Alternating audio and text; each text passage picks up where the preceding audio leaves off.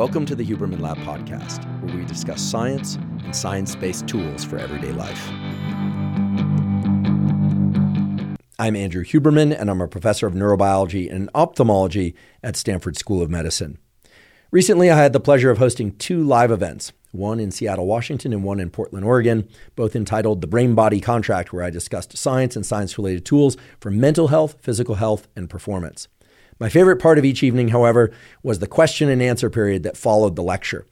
I love the question and answer period because it gives me an opportunity to hear directly from the audience as to what they want to know most, and indeed to get into a bit of dialogue so we really clarify what are the underlying mechanisms of particular tools, how best to use the tools for things like focus and sleep. We also touched on some things related to mental health and physical health.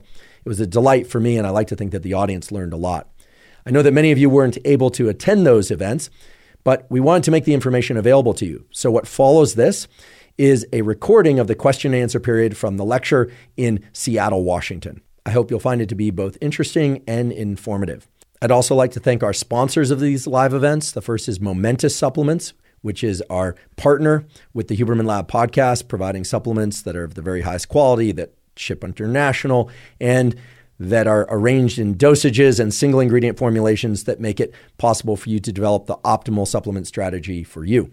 And I'd also like to thank our other sponsor, which is Inside Tracker, which provides blood tests and DNA tests so you can monitor your immediate and long-term health progress. I'd also like to announce that there are two new live events scheduled. The first one is going to take place Sunday, October 16th at the Wiltern Theater in Los Angeles. The other live event will take place Wednesday, November 9th at the Beacon Theater in New York City. Tickets to both of those events are now available online at hubermanlab.com/tour. That's hubermanlab.com/tour. I do hope that you learn from and enjoy the recording of the question and answer period that follows this. And last but certainly not least, thank you for your interest in science.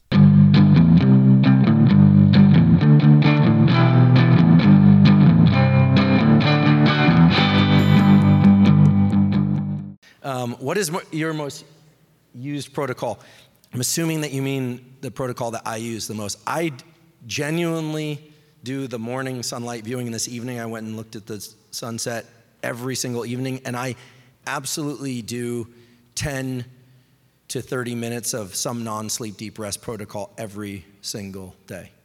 Every single day. The reason I called it non-sleep deep rest is because while I love the classic traditions of and things like yoga nidra, my fear was that if I called things yoga nidra, that people would get spooked. But I also have to say that I rather loathe the fact that scientists use so many fancy terms that it also vaults information from the very people that fund the work. So I have a kind of an axe to grind with the scientific community too. So non-sleep deep rest was my attempt to kind of put my arms around a number of different things like yoga nidra, which I have great reverence for, and other tools like that. I do that usually in the early afternoon, or if I wake up first thing in the morning and I haven't slept enough or not that well, I'll do 30 minutes of yoga nidra, and I feel terrific after that. I'll just mention a brief anecdote.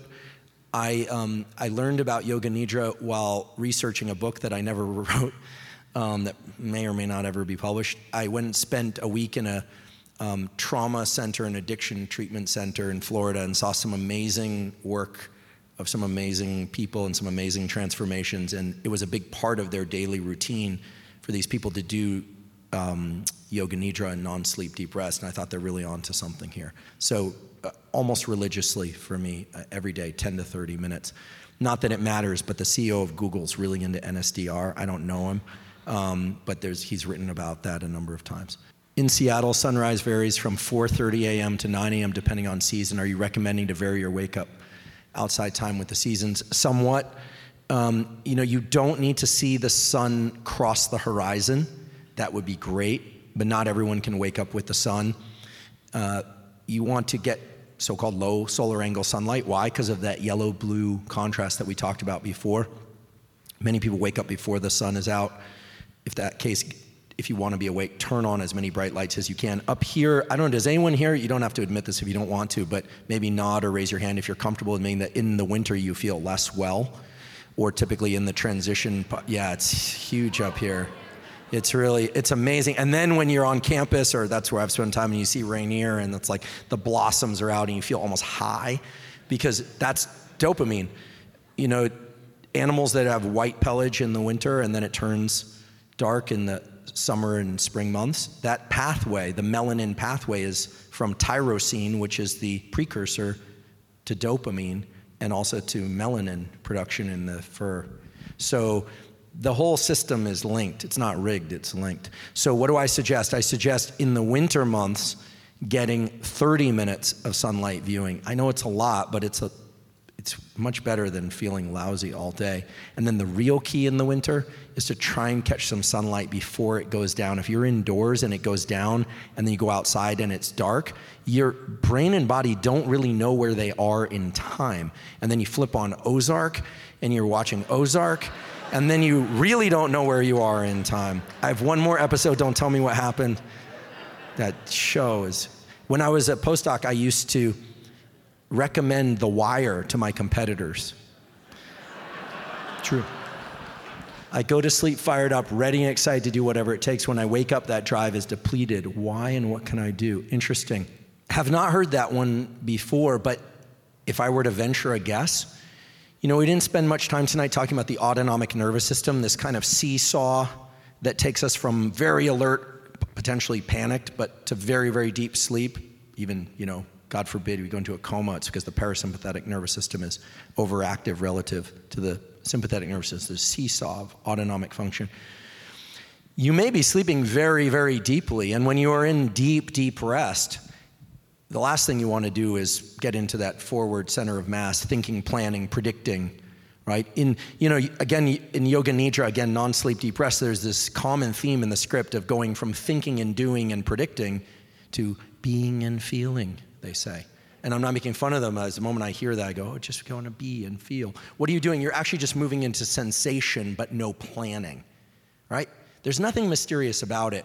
Sensation, but no planning. Now in sleep, a very deeply parasympathetic sleep state, what's happening? You actually, that visual aperture is actually so big, right? You're not in panoramic vision. Your eyes are actually closed. Space and time are, from past, present, and future, are invited into your thinking. You're in a deep, deep state of relaxation. And it may be, Dustin, that when you're waking up, you're having a hard time transitioning out of that because you're sleeping so deeply. You may be waking up mid-sleep cycle. Many people find it useful to set an alarm so that they wake up at the end of a 90-minute so-called ultradian cycle. There are some sleep apps that do this on the phone. I can't recall their names, but so rather than sleeping 7 hours, you might be better off sleeping 6 or 7.5 hours, right? Waking up at the end of one of these 90-minute cycles. Try that. That would be consistent with what we know about the biology. But I think it's common to, if you sleep very deeply, to wake up and not necessarily want to spring out of bed. I've heard of these people that just want to spring out of bed and attack the day. Jocko Willink, 4:30 in the morning, his Casio phone, watch. I'm seeing his watch when it's like 8 for me. I'm like, wow, like again, these people are amazing. I must be doing something wrong. But these are, you know, I don't wake up that way, you know, like Tigger. I'm like, I want water, I want sunlight. 90 minutes later, I want caffeine. Yeah. What are some of your favorite books that have had the biggest impact on you? Kyle G. Thank you, Kyle. Gosh, so many. You know, for nonfiction, well, Oliver Sacks's autobiography, On the Move, had a profound impact on me. You know, people hated him. The scientific community tried to kick him out. They said horrible things about him, created all sorts of scandals. It wasn't until Awakenings became a blockbuster movie that suddenly he got appointments at NYU and Columbia.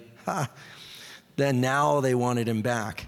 And the revered neurologist, like incredible, right? But he was also a real seeker in the cuttlefish thing, and he had a lot of internal struggles too. Some of which I relate to, some of which I don't. I actually been in touch with his former partner because I actually moved to Topanga Canyon for a short while just because Oliver lived there. I thought, if I go there, I'll actually finish this book. Guess what? Just moving someplace doesn't allow you to finish a book. He lived in Topanga, so I was like, that's the key. It didn't work. And people were wondering why I was hanging around their house all the time, because it was Oliver's former home. So that's an amazing book, and tells you my obsessive nature. The other books that have had a profound influence on me, I would say in the nonfiction realm, well, I learned how to make a decent steak and a few other simple recipes not well from Tim Ferriss's book, The 4-Hour Chef, because I really needed help. That was a fun one. I like Robert Greene's book, Mastery, because I've had amazing mentors, and that book is all about finding mentors and assigning mentors to you, even if you don't know them. And as you can tell from my stories about Oliver, who I never met, and a few other folks that I've just decided that they don't know it, but I'm mentoring them. They're mentoring me, excuse me. That book was really important for me. And that mentor-mentee relationships always involve a breakup, either by death or by decision or by consequence, your circumstance rather. There's something happens, and they're supposed to break. You're not supposed to apprentice with somebody forever. That was an interesting book for me. I would say in the fiction realm, it's all childhood books, because it's been a long time since I've read fiction. I read a lot of poetry. I'm a big Wendell Berry fan. I like poetry because poetry to me is like the subconscious. The structure is all messed up, and you think you understand what they're talking about, but you don't really know. And so it always feels important and consequential, even though, it's your own interpretation. And then I love the psychologists. I love Jung, I love Erickson, I love the psychologists, and could read endlessly about the early days of attachment theory and things like that, because I find that stuff to be fascinating. So those books have been a lot of fun, and I love picture books with animals. And so if you can get a hold of Joel Sartore's Instagram account, The Photo Arc, he decided to take pictures of every animal on the planet, especially the ones that are endangered. He's an amazing photographer, but his books are even better, so if you like animal books. What excites you most about the future research of mental health treatment, particularly anxiety and depression? Michael, thank you, Michael. Well, there I think that we're in an exciting time. I'll just reveal my biases. I'm quite pessimistic at the idea that we're going to have better medication soon for most things. What I do think we are starting to approach is a time in which we understand how broad categories of drugs impact broad categories of chemicals, which kind of shift our mind in broad categories of directions. What does all that mean? I think we're starting to realize that because there are different receptors for all these chemicals all over the brain and body, that side effectless drug is unlikely to exist for mental health, but that the combination of maybe some pharmacology, but especially behavioral tools, people actually learning how to drive this thing that we call our nervous system, is potentially helpful. Maybe very helpful. Now, in cases like schizophrenia, autism, and I didn't put those next to one another for any reason, by the way, OCD, eating disorders,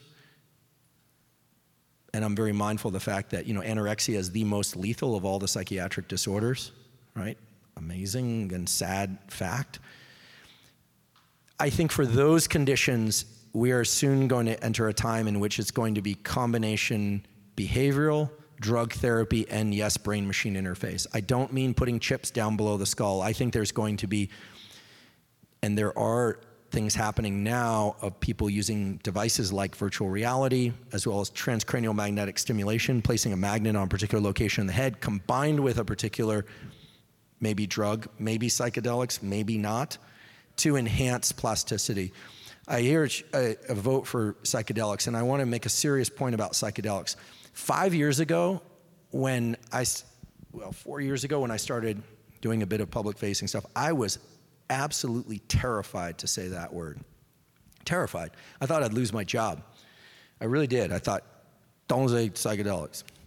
And I'll be very honest, for me, I think that the clinical data on MDMA and on psilocybin are very interesting, very interesting. I don't think they are the first and only pass at rewiring the brain. But it is clear that the brain can enter a state of heightened learning capacity, but it needs to be directed towards something. The goal of opening plasticity, it opens plasticity. That's not the goal. It's like running. The goal isn't running. The goal is to run in a particular direction. So what I think is really needed is to drive that plasticity in particular directions. And I would love to see more directed use of those in, of course, the safe clinical setting where it's appropriate. And a guest on the podcast, Matthew Johnson, who's at Johns Hopkins, I asked him, what's the deal with the microdosing? And you know what his answer was? I was very surprised. He said, macro dose. And I thought, okay, I'm not a guy who, I'm not pushing this. I'm not a proponent. I said, you're kidding me. Why? Why would you say this? This guy runs an NIH-funded lab at Johns Hopkins School of Medicine. I thought, why? And he said, because the one session with a trained professional that's triggering rewiring plasticity that's guided is, as far as they know from the data, you can go back and listen to, these are his words, not mine, but he's the expert in this area, are encouraging plasticity in a particular direction, and he thinks that that's far more useful than just kind of nudging the system a little bit without any particular goal or outcome. Very interesting and very surprising. And again, a trained academic at one of the most elite institutions in the world. I think we're in very exciting times for those compounds. And there are studies at Stanford and elsewhere on ketamine and other things, but it's early days. Young people should be very cautious, young people. And adults should be cautious, especially people with pre-existing psychiatric issues and people who have the propensity for addiction, although some of those compounds are being used to treat addiction. So I'd be an idiot and I would be lying if I didn't say that it is very exciting times for psychedelic therapies.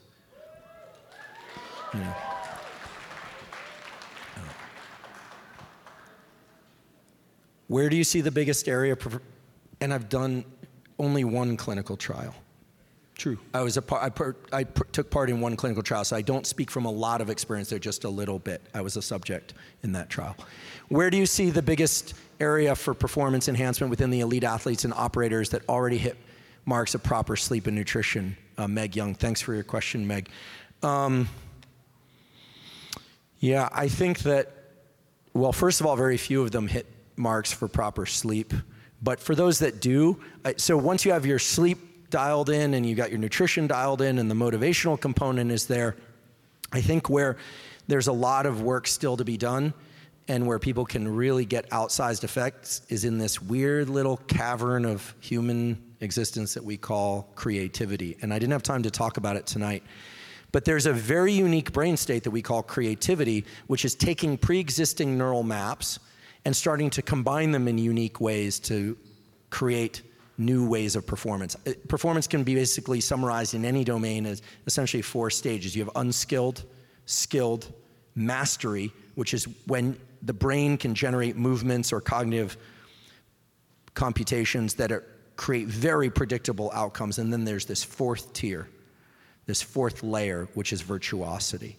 And virtuosity, by definition, means inviting back in a component of uncertainty. What this looks like in terms of operators, or this looks like in terms of athletes, or even we can say musicians, or people who are in the cognitive fields, or poets, or writers, is what it means is introducing that uncertainty about what's going to happen next. And the way to do that is to destabilize the system. In other words, to create states of mind in which there are literally sensory disruptions. It's like, what I would like to see is more training in a kind of fun house of mirrors type environment. That's when you start to see incredible performances emerge. And virtuosos invite in uncertainty. They actually don't know what they're going to do next.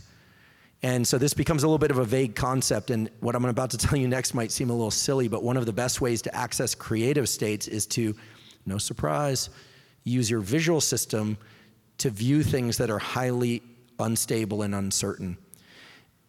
I don't just love fish tanks, I love staring at videos of aquariums in Tokyo and actually watching the fish because it's completely unpredictable.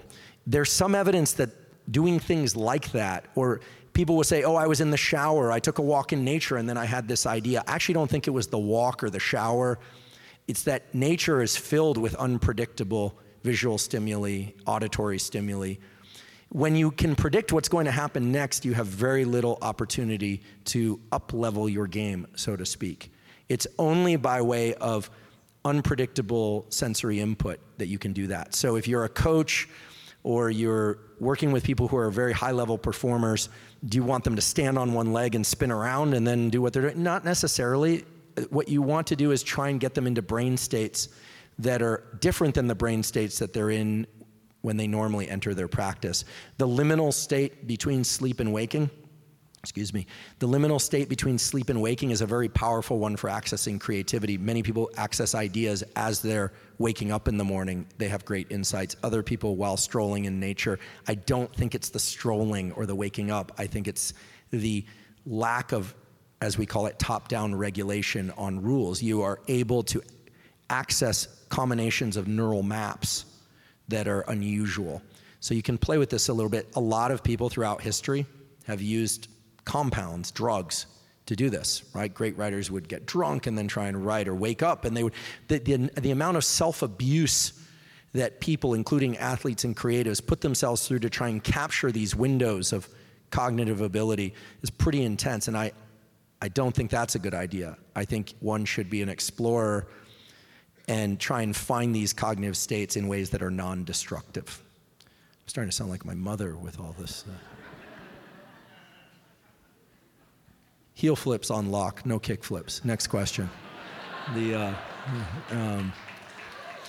some skateboarders in the audience, my first non-biological family. There's some amazing skateboarders in this audience, and I'm not gonna be the one doing a kickflip anytime soon, but they're great to have. One of the reasons we built the podcast with the help of the great Mike Blayback is because I learned a long time ago that if you want things done right and you wanna do them outside the lane lines and you want to have control over how things come across, you do it with skateboarders, because I didn't come from a community where, I didn't have parents at my sports games and things like that. So thanks to the skateboarders and the misfits and those folks.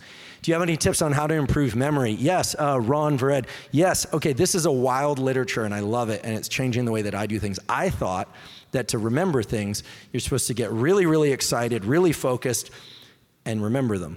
And guess what? That's not how you do it. There are data, and there are stories going back to medieval times that they used to teach kids things and then throw them in the river. There's a beautiful annual review of neuroscience written by the late James McGaw, a brilliant researcher who taught me that in this review. And it turns out that if you want to remember something, you want to spike adrenaline after you acquired that information. After. That means the double espresso and the ice bath after you study for math. Immediately after. And you think about this, that makes perfect sense, right? Think about the one trial learning that nobody wants to experience, which is a car accident or some traumatic thing. You didn't get the spike of adrenaline first, you got the spike of adrenaline after. So again, I discourage the use of excessive stimulants or anything like that, but if you're going to try and remember information, you need to get your brain and body into a high autonomic arousal state. Literally, you need to deploy adrenaline into your system after you have made the attempt to learn some information. So much so that if you give people a beta blocker after learning emotional information, they don't learn it as well. Incredible. Just incredible data in animals and humans. This is the beautiful work of Larry Cahill at UC Irvine and James McGaw. So that's how I would focus on remembering things better. And it's also true that if you tell yourself that something's really important to you, you'll be able to learn it better. If you meet people and they tell you their name and you forget 2 seconds later, well, you should probably be thinking, and now I do this, I meet people and I think, okay, what terrible thing did this person do? Just try and spike my adrenaline or something like that. It's a terrible trick, but I haven't figured out a better way. But that's actually one data-supported way to do that. Easily a dozen or more studies in humans on that very topic. How do you manage social media addiction, Paul? Well, we should be careful with the use of the word addiction, because here I think it's entirely appropriate. When you're engaging in a behavior over and over and over again, and you're thinking to yourself, this isn't even that interesting, you're officially addicted. That's the litmus test for addiction, not this feels so good. People talk about the dopamine hits of social media. Those only come at the beginning. But then when you find yourself scrolling, you're like, what am I doing? Maybe it's that narrow visual aperture, you're a hypnotized chicken. But maybe also you are seeking more dopamine hits because guess what? That dopamine wave pool is depleted, at least for that activity. It is true that dopamine, you have a baseline and then you have peaks on that ride on that baseline. I do think that we can have dopamine for one behavior and not for another, but it's a generalized phenomenon. So how do you manage it? You have to stop seeking within social media. And so I've taken on the practice of turning off my phone for a couple hours each day. It's incredibly hard. People get really upset too, by the way. In case you haven't noticed, these tethers that people expect. We recorded a podcast recently, and so I don't want to go into too much depth now about attachment and grief. And we all have a map, now you understand what the maps are, of space, time, and a dimension called closeness to everyone that we know. Space, where they are, time, when they are, dead, alive, when will I see them again, etc., and closeness. And the phone has allowed us to tap into space, time, and this closeness map, which define all our attachments on a very regular basis. So you can understand why it's so valuable to people. The plane lands and everyone's texting. The plane takes off, everyone's texting. It's like, where are you? Well, the plane's in the air. There's this thing called flight tracker. No one cares about that anymore. You want to hear from the person. So I do think that I used to do in every odd hour of the day, my phone was off, and like half the relationships in my life disappeared. They couldn't tolerate it. I loved it, but I loved them too. So I would say take breaks, and I would say at least an hour. And if you find yourself excited to get back on the phone, that excitement, that is the dopamine system. So you can kind of learn where it is for you. But if you find yourself scrolling mindlessly and it's not doing anything for you, you're driving that wave pool down, down, down, down, down. So hopefully that analogy will help. It's weird to call myself Dr. Huberman. In my business, if you refer to yourself in the third person, it means you're officially a narcissist. So I'm just going to start with, were you nervous tonight? If so, what did you do to prepare, Brianne? You saw my nervousness, didn't you? No, I asked myself that question. I was excited, and I think I'm good at lying to myself and telling myself that autonomic arousal, that might be nervousness, is excitement. But in truth, I wasn't. I was and am really excited to tell you all these stories and about biology. I know this might sound like a little bit of a line, but I actually don't feel myself as a person when I do the podcast or I do this stuff. I took a walk before I got here, and I have to be careful. There are only two topics that make me cry. One is talking about my bulldog. The other is talking about my graduate advisor. So I have to be very careful. But I took a walk, and I imagined that they were here. And I know, don't make me cry. Lex Friedman made me cry on a podcast, and it was really unfair. And he was like digging and digging. And there are a few people in the audience that know Costello, and it's like, and I just kept thinking to myself before coming in here, like, I love them and miss them, and Costello would be entirely bored with this whole thing. So I distracted myself a bit, and not so nervous. I do get nervous about things, sure, I'm human. But when it comes to biology, I think I still feel like that little kid who just wants to tell you all the stuff, so, can't help it. Is learning from failure equal to learning from success? Is one more efficient than the other? Rachel, thanks for your question. Well, on a trial-by-trial basis, we know that when you fail at an attempt, on the next attempt, your forebrain is in a position to engage better. And this makes total sense, right? You feel that frustration, and you want to get the next one right. Well, you're harboring, or I should say funneling more neural resources. Your focus, that aperture, tightens. Now, you have to be mindful of that too, because when you have a failure and then you're going to hit the bullseye. I'm thinking about a dartboard because I'm terrible at darts. You know, sober, I'm terrible at darts. I don't even drink. So that next trial, part of the problem is that focus can narrow so much that you can start to lose access to information that might help you if you were just to relax a little bit and dilate that focus a little bit. But in general, on a trial-by-trial basis, focus is the cue that your nervous system is going to be positioned to learn better on the next trial. Now, in terms of life experiences, gosh, I wish for everyone fewer failures and more successes. But, you know, failures keep you humble. And I've had a lot of them. I mean, if people ever wanted and they, you know, I'd be happy to tell you about. I mean, I've made a ton of mistakes in life, a ton of mistakes. Some of those were mistakes of persistence, like dumb decisions. I kept, like, it's gonna change, and it's clearly never gonna change. And then some were failures of misjudgment about other people or situations. And a lot of them were just plain failures, like the experiment didn't work, or it just wasn't the right thing. And you try and reframe those. I do think that we owe it to ourselves and to the people that we know to try and generate some wins here and there and try and help other people generate wins. You know, in running a lab over the years, and I still do, you realize that you want your students to publish a paper and feel that success pretty early so that they can experience, A, how much work it is, so they pick problems wisely, but B, so they can feel that, like, oh, I can do this. And I think that, you know, this gets into the psychological as well. I think that, yes, failures help, but successes help. And there, I think, you know, I function best in a team. And I think that for those of you that feel like you're fighting some challenge alone, I do think that there are great resources to be had in trying to access other people as sources of support. I think that that's a great tool. There's this whole literature, scientific literature around social connection and how that can help us reframe motivation and goals. Anyway, maybe that's a topic to expand on another time, but failure is important on a trial basis.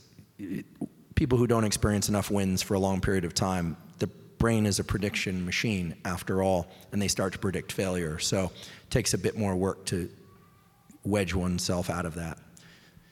When are you going to start training jiu-jitsu? Lex made me ask, Ryan Flores. Okay, here's the story with that. Lex said, do you want to try jiu-jitsu? I said, sure. Lex said, okay, it'll be great to show people beginner's mind. I said, sure.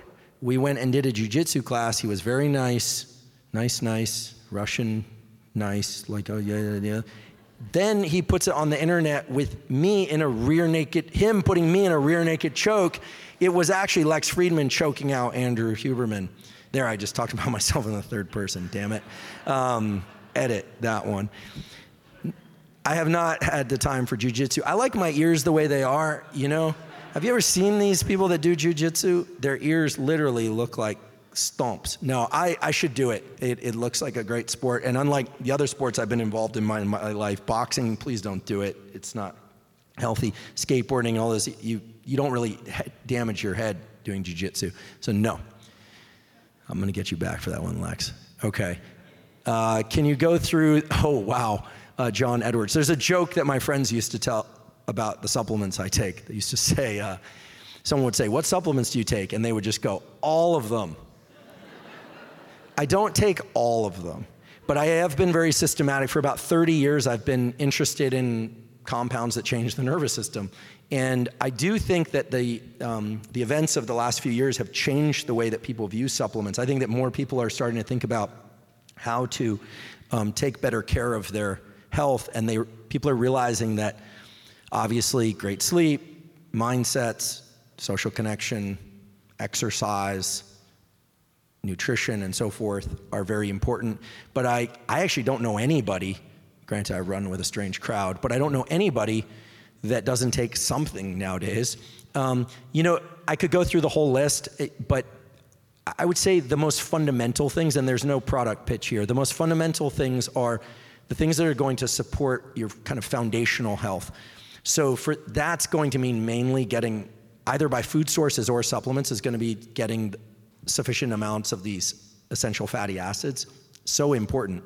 For some people, that's taking liquid fish oil. For some people, it's capsules. For some people, it's eating fish. I don't like the way fish tastes unless I'm in Seattle. By the way, the seafood here is amazing. Not so much in California.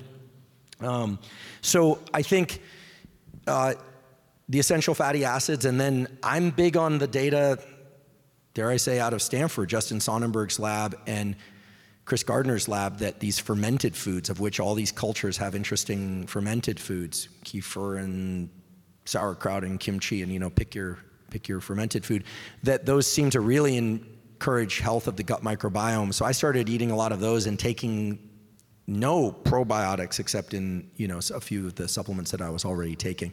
So I'm not trying to dodge the question, but I think by and large, if you're eating well and doing the other foundational behaviors well, you can get away with a minimum of supplements. D3 seems to be a lot of people deficient in D3, but not everybody. So I think those are the main ones. However, I do think that nutrition should be the primary entry point. Again, it should be behaviors first, then nutrition, then supplements, then prescription drugs only if you need them, and then, for some people, their brain-machine interface like TMS and things like that are going to be useful. But behaviors change your nervous system. No supplement actually rewires you or changes your nervous system. Behaviors do that.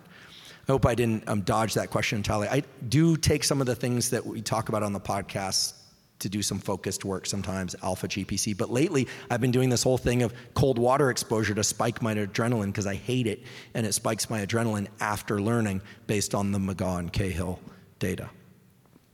What would be your best one or two pieces of advice to recommend protocols for improving learning and retention for graduate students in science and medicine? We try to sleep sometimes. Thank you, JD. Oh, great. You're at UW, JD. So, I used to teach this course at Cold Spring Harbor on career development for scientists, and there's a lot in there, but the two things that are most important are, for sake of answering this question, I would say are find non-destructive ways to reset your dopamine and your energy levels, and do those at least every 3 days. So for me, it was kind of a tough thing to take a long walk or to spend. I used to work really hard on Mondays, really hard on Tuesdays, and I would not go in until the afternoon on Wednesdays, and sometimes not at all. And then I'd go in Thursday, Friday, and work really, really hard, and then not at all on Saturday, and then maybe do a little bit of work from home on Sunday. And I was very productive that way.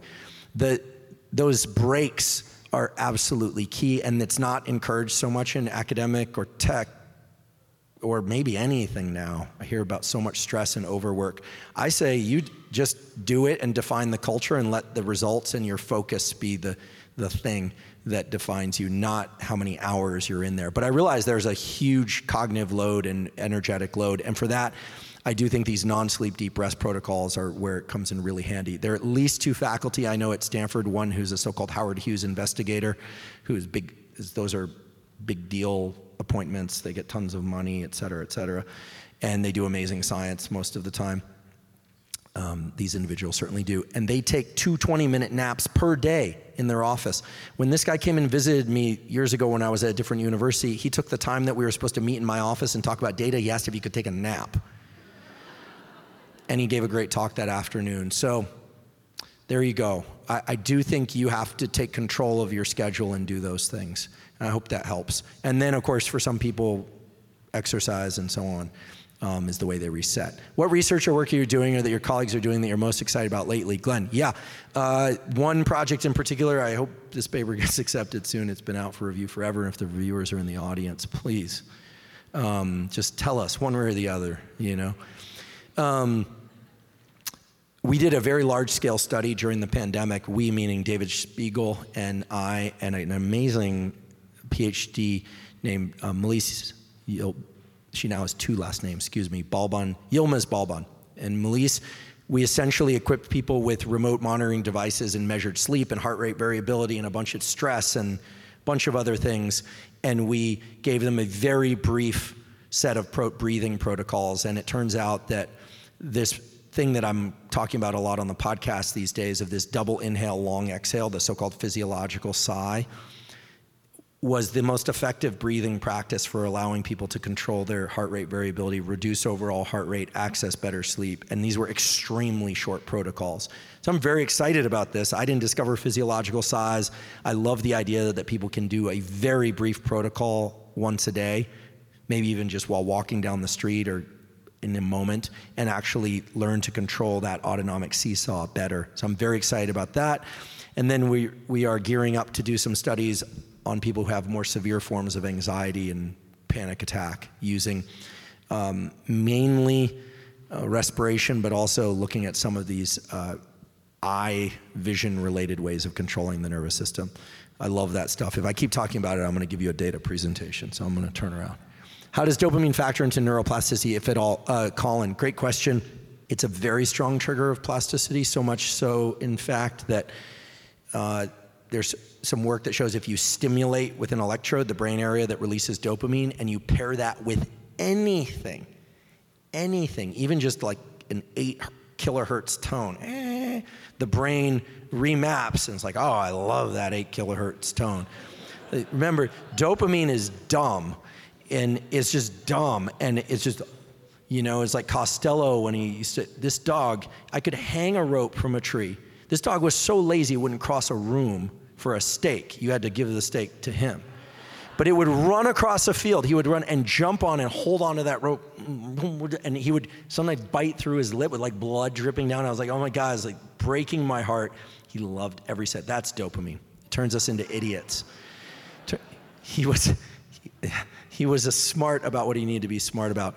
Dopamine, so if you trigger dopamine release with Ritalin, Adderall, to a lesser extent, L-tyrosine, and certainly please don't do this, but cocaine, amphetamine, whatever you're doing seems super interesting. It's true, and that's why it's such a slippery slope. It makes anything you're doing seem interesting and important. And actually, I'll use this as an opportunity to say something about the psychedelic thing earlier. One of the issues with MDMA, it's a very unusual brain state. It's high dopamine, high serotonin.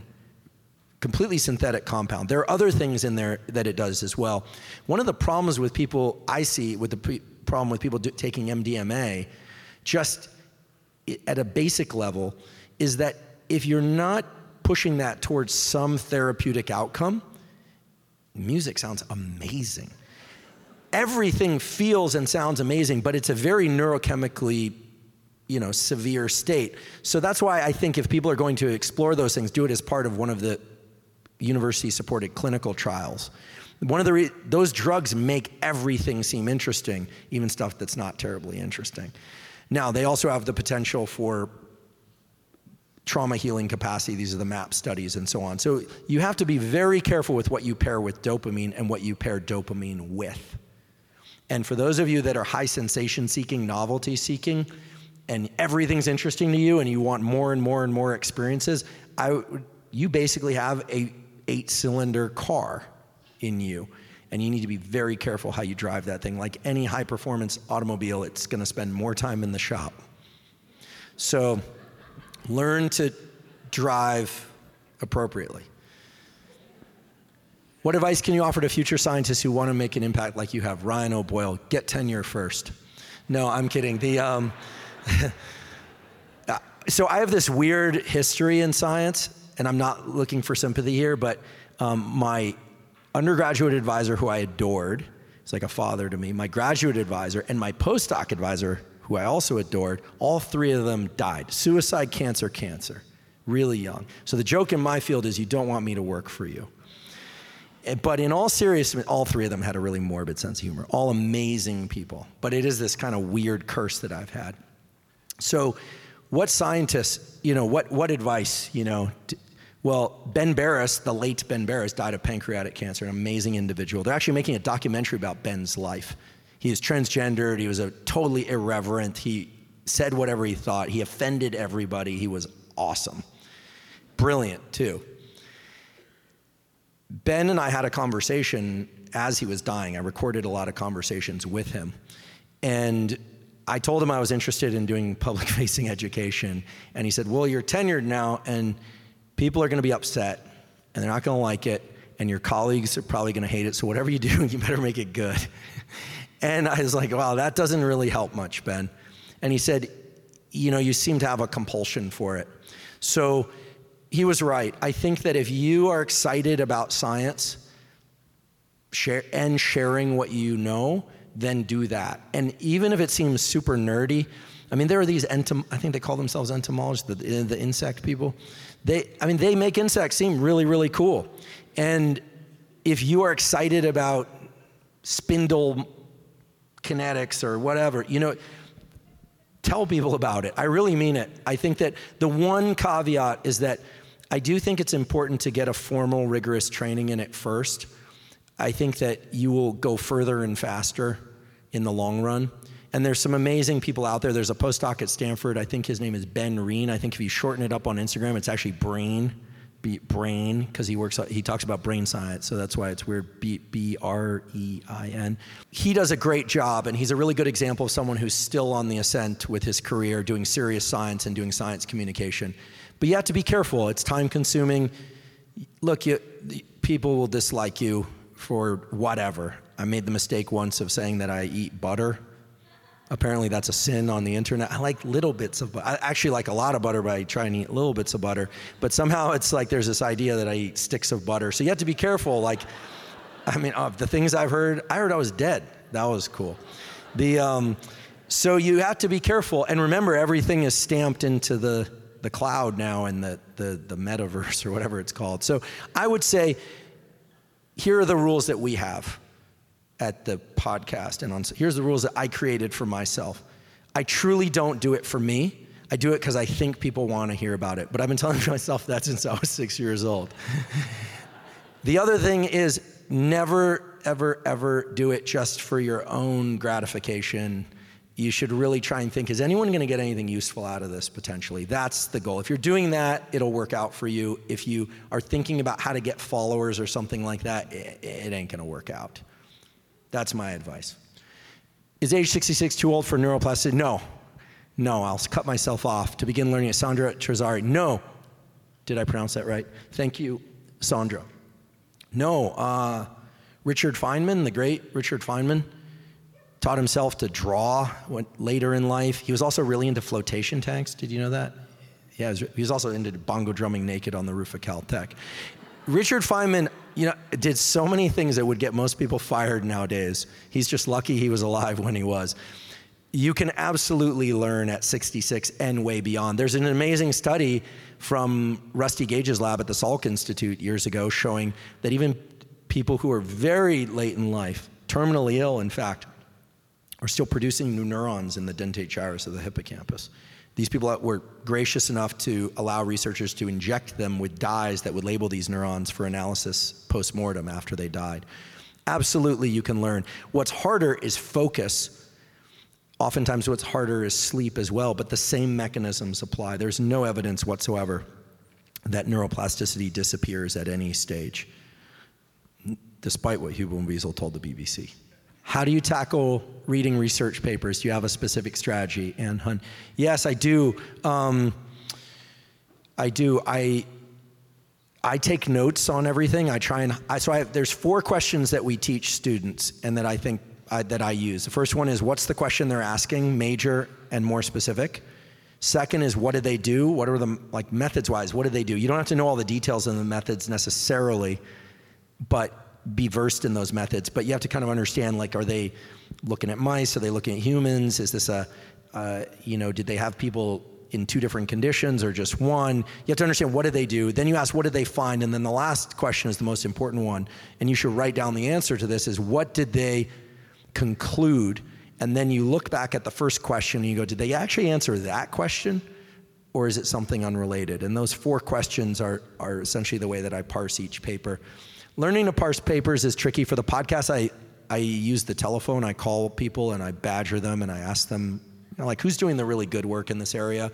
And I spend a lot of hours doing it. And then the best way to remember science is to tell someone about it. So before each podcast, I'll call someone and be like, hey, did you know that they used to throw kids in the river? After I do this, and my poor sister, and she's like, yeah. My sister, by the way, does not watch the podcast. She's a therapist. And she's like, hey, I learned this amazing breathing technique. I was like, oh yeah, really? Tell me about it. And it's like someone else is there. I'm like, I have a podcast. She's like, I don't like your podcast. Yeah, it's older sister. She's not lying. What is your favorite sauce, condiment, seasoning sauce? There's one in every audience. I like the spicy stuff. We've been fermenting our own food at home. It's kind of cool. You put the cabbage and the stuff in the little ceramic thing outside, and then it goes pop, pop. It makes this amazing sound, and then you can make your own sauerkraut. We've been doing that with peppers and fermenting that stuff. It's really good. Okay, they're telling me one more question, so we'll do two. What's most important from your ADHD? Gabriel. A lot of questions about ADHD. For people on medication or not on medication. So I'll answer both. For people on medication, I think work with somebody really good who's willing to work with you to allow you to find that minimal effective dose and also timing that dose. One of the key things that we know now is that from that waking up point in your morning until about 8 or 9 hours later, we've sort of named that phase 1 of the day, for lack of a better naming protocol. The systems that release cortisol, dopamine, and epinephrine are essentially more effective at producing those than they are in the later periods of the day, which makes sense if you think about the way that the autonomic nervous system works, et cetera. So there's an important question that I can't answer for you, but you can answer for you, which is if you're using Ritalin, Adderall, Vyvanse, these things that enhance dopaminergic transmission, modafinil, armodafinil. By the way, for the people in the audience like me who didn't go to college when these things were all in use, the numbers of people that use these compounds on and off prescription is astronomical. It's incredible. I didn't realize that. I think something like 80% of college students use these at some point. Incredible, because they put you into a narrow aperture tunnel of concentration. So you want to, with a physician's support, of course, to help get permission or not, to figure out what time of day to take your medication. Now, for people who are not on medication, I'll just go right back to what I said earlier, which is that you can train focus, but it feels terrible to train it. It is hard. Again, there are these large-scale studies in China and elsewhere of people literally teaching themselves, and yes, they blink, although less often, to focus their vision on a narrow aperture and to really battle through that agitation, stress, and learn how to keep their focus. Now, focus will drift, right? Focus is not a constant. Focus will drift, and you pop out of focus states and then refocus and pop out and refocus. That's something that you can train up. I've heard from many people who've managed to train themselves off medication or to lower doses of medication. And look, some people can't do that. They absolutely have to maintain their standard medication protocols. This is a larger discussion, obviously, as it relates to ADHD. We're going to do another episode on ADHD because the data are coming out so fast. What future episodes are in the pipeline, David Nguyen? Okay, thank you for that question. We have one on grief. We have an amazing episode with a guy from the Rockefeller University on am I allowed to say it's going to be my favorite episode? I love all the guests, but this episode just blew me away on the relationship between language, speech, dance, and music. And I have no musical talent, and I'm not a very good dancer. So that's being generous. Amazing interplay between those things. Exercise in the brain, OCD, bulimia, binge eating disorder. Peter Attia's coming on. He'll teach us about everything, medicine, and longevity. And I'm kind of blanking at the moment. David Anderson from Caltech on aggression and emotional states, amazing.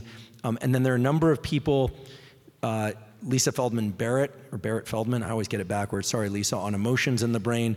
And really we do take suggestions about who to bring on the podcast very seriously. What we're mostly looking for are the people that no one else has heard, that people haven't heard of, who are not going on podcasts every week, and that people should absolutely hear from. And then I will tell you, they're going to kill me for saying this, but I'm going to do it anyway. We have some short series coming up with expert professionals. I'm going to do a short series on trauma. And my hope for this series is that you'll actually get to see an exquisitely skilled trauma therapist take someone through, excuse me, I seem so excited, I'm spitting on the audience. Excuse me, to take someone through actual trauma therapy. This isn't staged. This is somebody who's actually in a point of near suicidal grief and trauma, taking them through it in the course of the podcast so people can see what this process actually entails.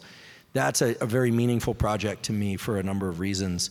So we're really excited about that. And to be honest, I feel like there's just such a treasure trove of information out there. I just want to grab it all and tell you all about it until, I always say, if nothing else, I'll cure insomnia. So, yeah.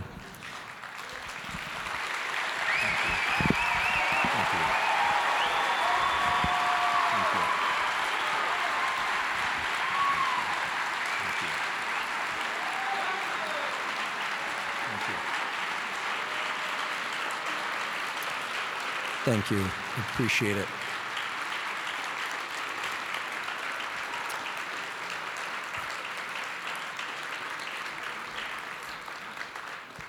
Thank you so much for your time. I really appreciate everyone coming out on the weekday, and I'd be remiss if I didn't say thank you for your interest in science.